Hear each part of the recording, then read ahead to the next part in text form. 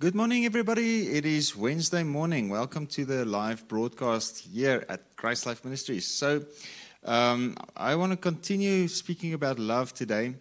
And after a good night's rest, everything is clearer and better today. All right, so I want to start reading in 1 John chapter 4. And 1 John chapter 4 says in verse 7, "Beloved, let us love one another, for love is from God.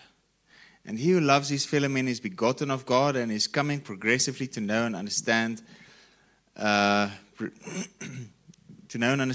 to perceive, recognize, and get a better and clearer knowledge of him." So, when we show love, when we love one another, when we actually walk in love, we get to understand God. Because God is love. Okay? Kan jy dalk die aircon aansit asseblief? Thanks. So, let us love one another. Love is from God. He who loves comes progressively to know and understand God, perceive, recognize, get a better, clearer knowledge of him. So, we need to understand that this concept that God is love and love is from God. So, we cannot love one another if we do not have his love for us in us. And when we receive his love for us, we can love one another. But if we receive his love for us and never love one another, we will never understand God. So we touched on it yesterday. So if we don't operate in love, we won't understand God. If your heart is not overshadowed by his love, you won't understand him. He will be mysterious to you. But when you receive his love and when we love one another, we get to know him more because he manifests among us. Okay, and we see the effect that love has on people. Verse 9. "In this the love of God was made manifest." No, verse 8, sorry. "He who does not love has not become acquainted with God, does not and never did know him, for God is love." All right, so to expect love from someone who doesn't know God is futile. Okay? So he who does not love has not become acquainted with God, does not, never did know him. God is love.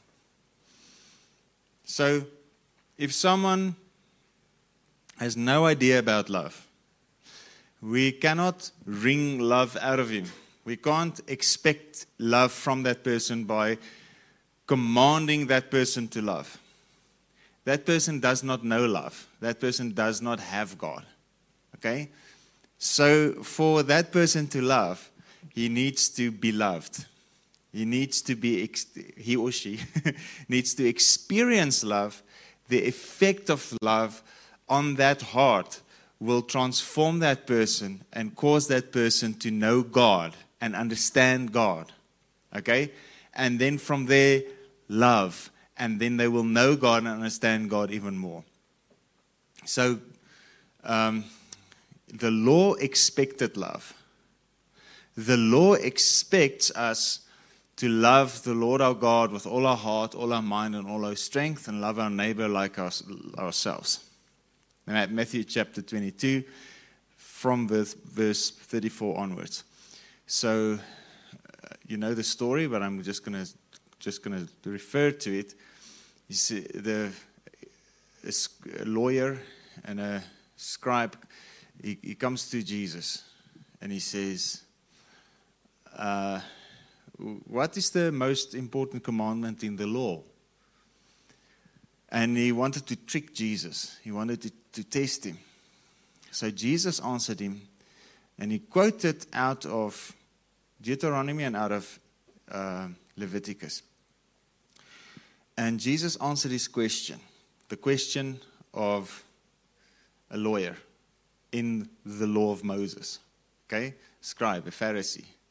He answered his question. He said, "This is the most important and principal commandment in the law. You shall love the Lord your God with all your heart, all your mind, and all your strength, and you shall love your neighbor like yourself." Okay? He says this one is the most important, and the next one, you shall love the neighbor more than, you shall love your neighbor like you love yourself. These two stand together. And on them rest the whole of the law and the prophets. It's not the gospel. It's not the New Testament. On them rest the law and the prophets. Now, I want to just focus on this a little bit. The fulfillment of the law and the prophets must then be us loving the Lord with all our heart, all our mind, and all our strength, and us loving our neighbors like we love ourselves, right? The fulfillment of the law. Now, Romans chapter 5, verse 5 says, the love of God has been shed abroad in our hearts by the Holy Spirit that has been given to us. Okay? He starts off by saying, this hope does not shame, for the love of God has been shed abroad in our hearts by the Holy Spirit that has been given to us. So the love of Christ came when the Holy Spirit came. God is love. Now that the love of Christ is in us, now that we have received Him, when we receive and then start to express the love, the law and the prophets in its entirety is fulfilled. Okay? So, Romans chapter 8 says, verse 4, it says, let's start a bit earlier. He says, there's now, verse 1, there's no condemnation for those who are in Christ Jesus, who live and walk not after the dictates of the flesh, which is the law of Moses, but after the dictates of the Spirit, which is the new law of the Holy Spirit dwelling within us. For the law of the Spirit of life, verse 2, in Christ Jesus, has freed me from the law of sin and death. So you see, these two are described in parallel. The walking after the dictates of the flesh, which must mean the law of sin and death. Walking after the dictates of the Spirit must mean the law of the Spirit and life in Christ Jesus. So the law of the Spirit of life in Christ Jesus has freed me from the law of sin and death. Okay? And then he says in verse 3, Romans chapter 8.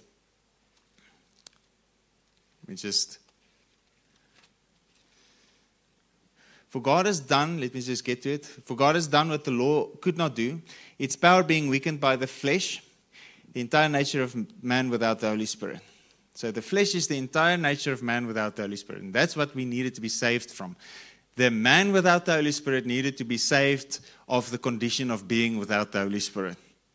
So man with the Holy Spirit is saved from the condition of man without the Holy Spirit. So the flesh nature is man without the Holy Spirit. The spiritual man is the man with the Holy Spirit. Okay, so the Spirit, when the Spirit came, the love of God has been shed abroad in our hearts. So he says, God has done what the law of Moses could not do, its power being weakened by the flesh, the entire nature of man without the Holy Spirit. Sending his own Son in the guise of sinful flesh and as an offering for sin, God condemned sin in the flesh, subdued, overcame, and deprived it of its power over all who accept that sacrifice. Okay, so now, the sacrifice, just go back, 1 John chapter 4 says, verse 12, no man has at any time yet seen God, but if we love one another, God abides in us. Oh wait, verse 10 is what I want to read. Verse 9. Forgive me. In this, the love of God was made manifest where we are concerned, in that God sent His Son, the only begotten, unique Son, into the world that we might live through Him. Okay. He sent His Son. That's the manifestation of love. In this is love, not that we loved God, but that He loved us and sent His Son to be the propitiation for our sins. So the manifestation of the love of God is the cross, the propitiation, the atoning sacrifice for our sins. Now, if we just jump back to Romans chapter 8, he says, He sent His Son in the guise of sinful flesh as an offering for sin. Then he says He deprived it of its power over all who accept that sacrifice, so that the righteous and just requirement of the law might be fully met in us who live and move not in the ways of the flesh, law of Moses, but in the ways of the Spirit, the law of the Spirit of life in Christ Jesus, which is the indwelling Spirit, the indwelling Christ. Our lives governed not by the standards and according to the dictates of the flesh, but controlled by the Holy Spirit. Which means the moment your heart is under the influence of the gospel, the words of Spirit and life, and that Spirit and life comes to your heart, the moment that love hits your heart, love is shed abroad in your heart, and the law is fulfilled. So now we can express the fulfillment of the law in us by expressing love. Do you want to understand God? Love your neighbor. You who have the Holy Ghost, you can love. You can decide, I'm going to love this person. Right? So there's this testimony that I heard from Heidi Baker. They minister in Mozambique, and there's a lot of illiterate people. There's a lot of very, very poor people. But those people catch the gospel and the power of it. So she would go, just background of Heidi Baker, she would go into a village, of unbelievers, and she would just say, bring me your deaf. And they would bring the deaf people. She lay their hands on their ears, they start hearing, and then she preaches the gospel, and the whole village comes to Jesus. That's how she operates. Okay, signs and wonders. So they taught on love, and they taught on the power of love that gives life. So we just read it in 1 John chapter 4, so that we might live through him. Okay? So the manifestation of love brings life. God so loved the world that he gave his only begotten Son, so that whosoever believes might not perish, which means to die, but have eternal life. So life comes through the love of Christ. So there was this lady. She was beaten by her husband. She was abused. She had a life of hell. He was really bad. He spent all their substance on drinking, and he beat her. And one day, he died. And this woman now describes the testimony. And she said her biggest struggle was that, am I going to love him? Because she knew that if she's going to love him, he's going to come back to life. So she was battling inside herself. This man, I'm finally free of all the beating. I'm finally free of all the abuse. This man is dead. Now the question is, am I going to love him? So she decided to love him. She brought him back to life. So she loved him, and the love of God, an illiterate poor lady in Africa, in Mozambique, because of the love of God that she received, when she decided to love her dead husband, he came back from the dead. Okay? It's just a spammer calling. My phone blocked it. Okay. So, the showing love brings the manifest presence, glory, power of Jesus on the scene that can raise the dead to life. Okay? So, this lady brought her now alive husband to the church there at Iris in Mozambique. And she said, so she raised him from the dead. So now you lead him to Jesus. I don't want him to beat me anymore. So they were like, you just raised him from the dead and you want us to lead him to Jesus. But that's the power of the simplicity. The simplicity of love can raise the dead. The simplicity of love can make the blind to see. It can make the dead to be raised. It can make the deaf hear, the lame walk. That's the power of the love. Okay. So now he says, so that the righteous requirement of the law might be fully met in us who live and move not in the ways of the flesh, the law of Moses, but in the ways of the Spirit. So the law of Moses is a bit of a catch-22. It's rituals pertaining to the flesh. governed by a standard which is spirit.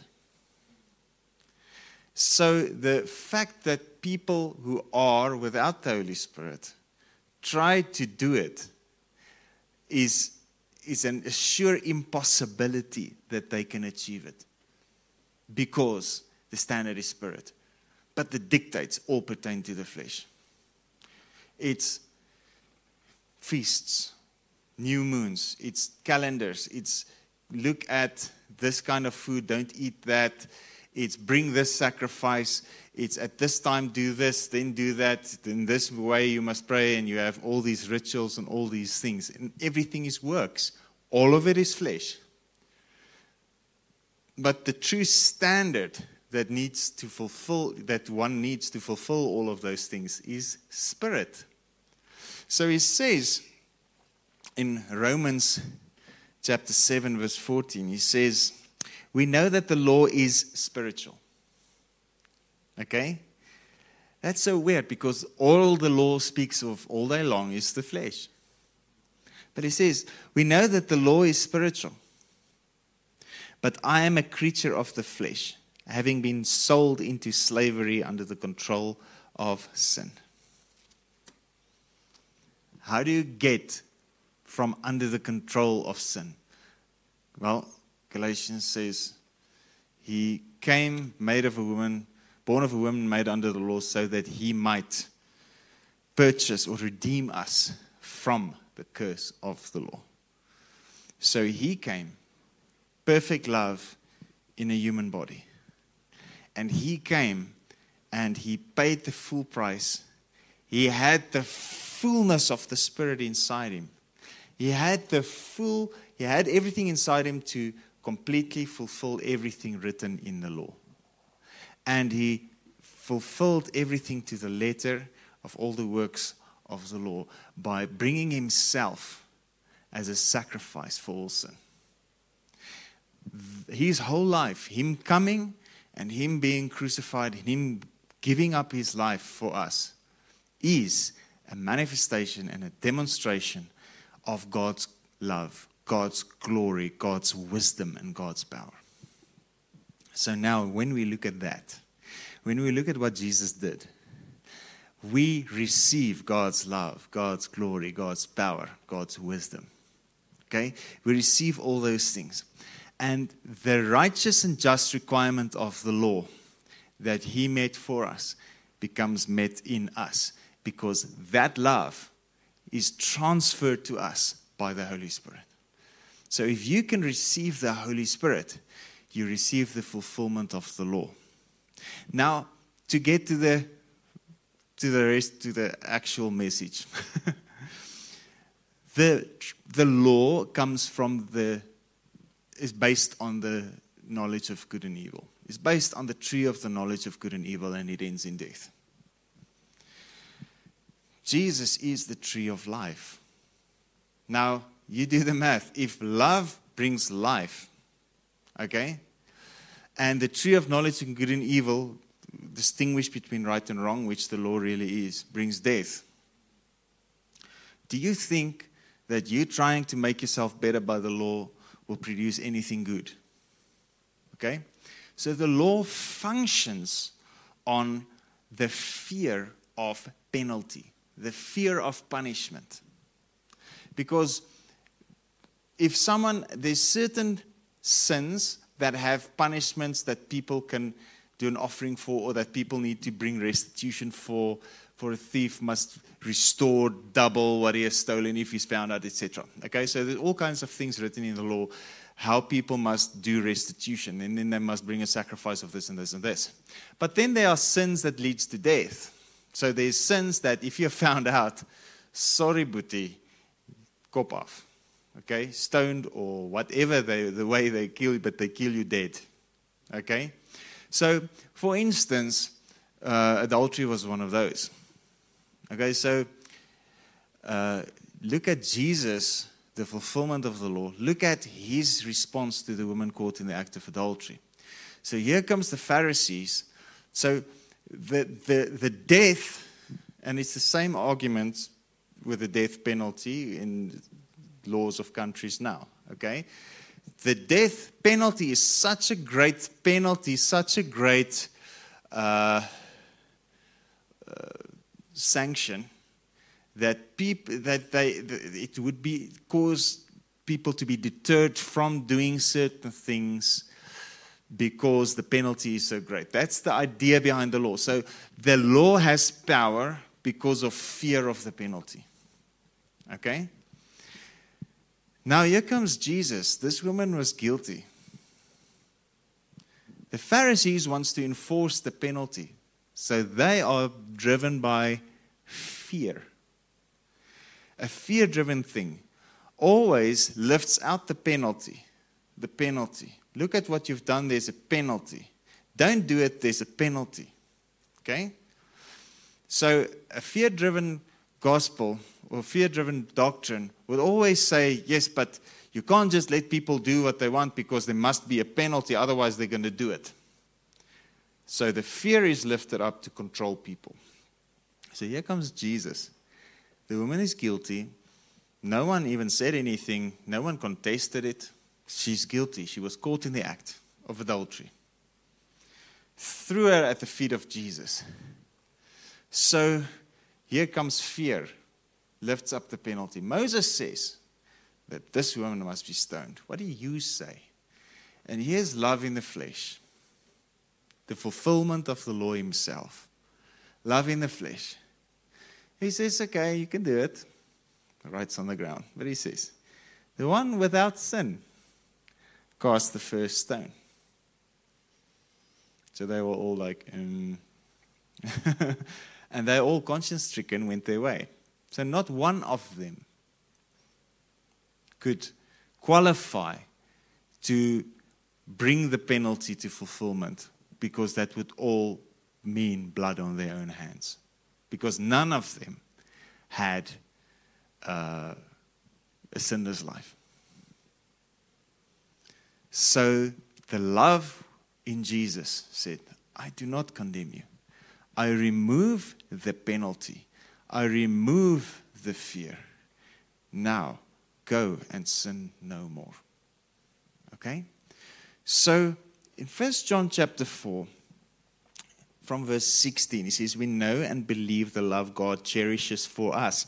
Again, he says, God is love. He who dwells in God dwells in, he who dwells in love dwells in God, and God dwells in him. In this union and communion with him, or fellowship with him, love is brought to completion and attains perfection with us in manifestation. So when we have this fellowship with the love of God, the love grows and is brought to perfection in us. The love that we show towards someone else. It attains perfection and we have confidence for the day of judgment. Because as he is, so are we in this world. Okay, so here comes this woman's day of judgment. Okay? She's got nothing to say. She has no defense. Nothing. Okay? But what was the saving grace? What was the thing that saved her from the penalty? The love of Jesus. Jesus stood up. He said, sure, she's guilty. If you are not guilty, cast the first stone. He was the only one not guilty. He was the only one that was qualified. So he says, neither do I condemn you. So he removes the penalty. He removes the fear. Okay? Just also remember that woman in Luke chapter 8. Jesus was eating there with a Pharisee, and she cried and wet his feet with her tears. And she wiped it with the hair of her head. And she poured out expensive perfume. She poured out expensive perfume on his feet. All right? Jesus says to the Pharisee, when I came in, the Pharisee judged Jesus. If he was a prophet, if he were a prophet, he would know how wicked this woman is that's touching him. So Jesus said, Simon, I have something to tell you. there were a debtor, a lender of money. He had two debtors. The one owed him little, the one owed him much. When both of them had no means to pay him back. So now there's laws and there's fear coming. When both of them had no means, he forgave them both. Which of them do you think will love him more? He said, I take it the one who owed more. He said, you have chosen correctly. See this woman? Look at how she loves me. Why? Because she received mercy. She received forgiveness. She received grace. So what he's basically saying is, when I came into the door, I freely forgave you both. But the Pharisee didn't realize he needed forgiveness. Those who are forgiven little, then Jesus said, loves little. All right? So love removes the fear of the penalty of the law, which causes people to receive it. And that love causes them to love. All right? So, in this communion with him, so this lady in a moment felt the love. In this communion with him, love is brought to completion. So, instead of sinning, she poured out the oil on his feet. Okay? And we have confidence for the day of judgment. So she had confidence before Jesus, who is the judge, because she knew the love. He's not going to judge her. Because as he is, so are we in this world. Redeemed, washed, holy, blameless. Verse 18. There is no fear in love. Dread does not exist, but full-grown, complete, perfect love turns fear out of doors and expels every trace of terror. For fear brings with it the thought of punishment. And so he who is afraid has not reached the full maturity of love. He's not grown into love's complete perfection. So as long as the church is preaching the law, they're keeping people from growing into love's complete perfection. But when we preach love, when we pour out love, that love has so much transformative power that people can grow into love's complete perfection. The law is a temporary thing, but faith, hope, and love abides. And the greatest of them is love. Okay? Verse 19, we love him because he first loved us. All right. So keep on receiving the love God has for you. It will cast out all fear. Your heart rests in salvation. The penalty of the law is removed and washed away. And you see the cross, the blood cleanses you. Right? So, but then after you've received it, have fellowship with him who is love. And then let that love flow out of you so that it might transform someone else's life. When you let the love flow out of you, it will cast out all fear. It will cast out all ideas of punishment, all condemnation, all sin, all guilt. All those things removed by the power of the love of God. If you hear any doctrine, and that doctrine is based on an assumption of penalty, an assumption of fear, the doctrine cannot be from God. That's why I'm so vocally expressed against this end-time rapture nonsense. It's all fear-driven. And it causes people to go back under the law. And it causes people to get stuck in sin. But they are too afraid to ask for help to get out of it because of fear of people's judgment. Okay? Let me just say this. Fear will keep you there in the law. It will keep you in bondage. It will keep you in your sin. The love of Christ will remove it from your life, set you free from the fear of the law, fear of bondage, and it will let a river or a fountain of love burst forth from your life.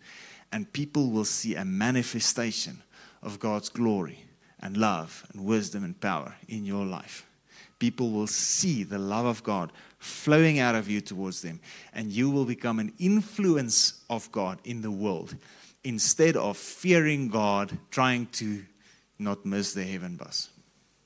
Any doctrine based on fear, you can take this as a rule of thumb. Does this have a thread of fear going through it? If it does, reject it. It's not God. Okay? Yes, but the fear of God is the beginning of wisdom. Good, yes. The reverential, worshipful fear of the Lord. That's something else. In other words, in God's presence, man, you can give attention to nothing but Him. And you worship Him and you stand in awe of how wonderful and great and awesome He is. All right?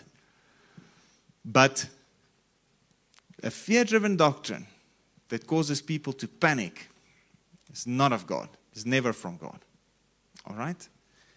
So may you know and experience the love that Jesus has in His heart for you. Receive that love, and may that love flow out of your life towards the people around you. Okay, so I didn't even greet everyone. Hello, Dini from Donna Bay. Bless you. It's good to see you. It's altyd lekker om Dini se naam na te sien. En ma en pa Wessels, it's lekker om julle hier so te sien. Hello, Janine, Nyasha, and Lene, my liefie. Rob, again from Westland. Bless you, man. It's good to see you there all the time. Powerful. Thank you for bringing the good news. Amen. You're welcome.